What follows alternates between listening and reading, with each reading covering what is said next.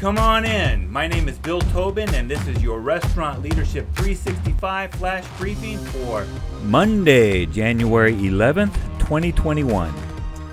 On Saturday, I mentioned our challenges on New Year's Eve and said that I'd be sharing details on how to overcome those challenges.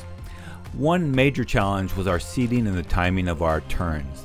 The restaurant was sold out for the night, and we had carefully calculated turn times based on the size of the parties. Reservations were carefully scheduled to arrive as another table was leaving.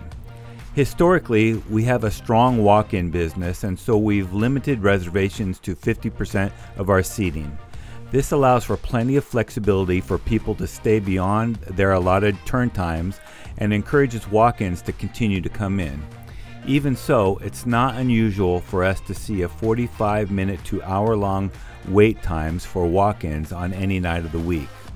But we've also learned that despite a larger percentage of our guests being tourists, there are certain holidays when people are unlikely to come to our restaurant unless they have a reservation.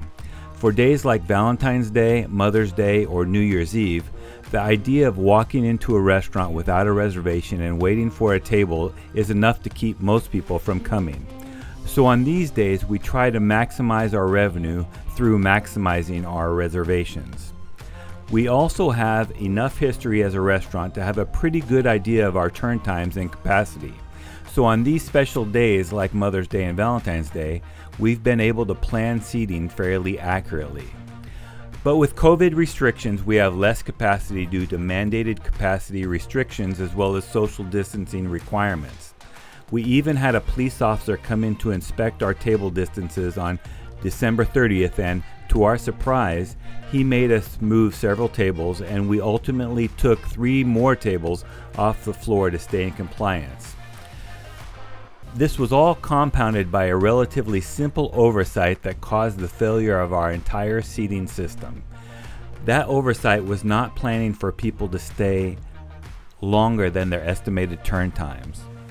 In other words, we did not plan any slack in the system, which meant that if the 4 p.m. reservation for 2 people stayed longer than the allotted 90 minutes we had planned, then the party arriving at 5:30 would have to wait until that table was cleared and reset.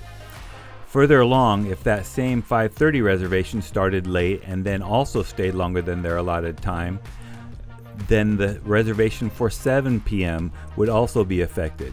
By the end of the night, with the snowball effect of every turn being delayed, we had many tables that were sat 30 minutes or longer past their reservation time. So your lesson for today? Remember to always allow for flexibility and slack in your reservations in case there is a problem that slows service. Now go make it happen.